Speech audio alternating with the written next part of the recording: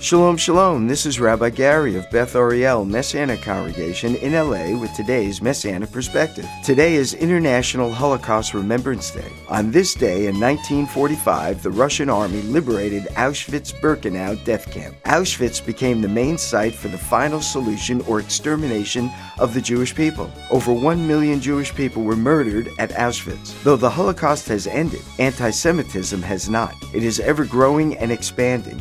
It is inspired by the hatred of the evil one for God and all whom he loves, and fueled by the sin of racism and prejudice. The antidote is Yeshua's work of salvation that alone can forgive us of our sin and cleanse us of all unrighteousness. To learn more about Beth Ariel and our concert with international recording artist Joshua Aaron, Tuesday, February 21st, visit our homepage at bethariel.org.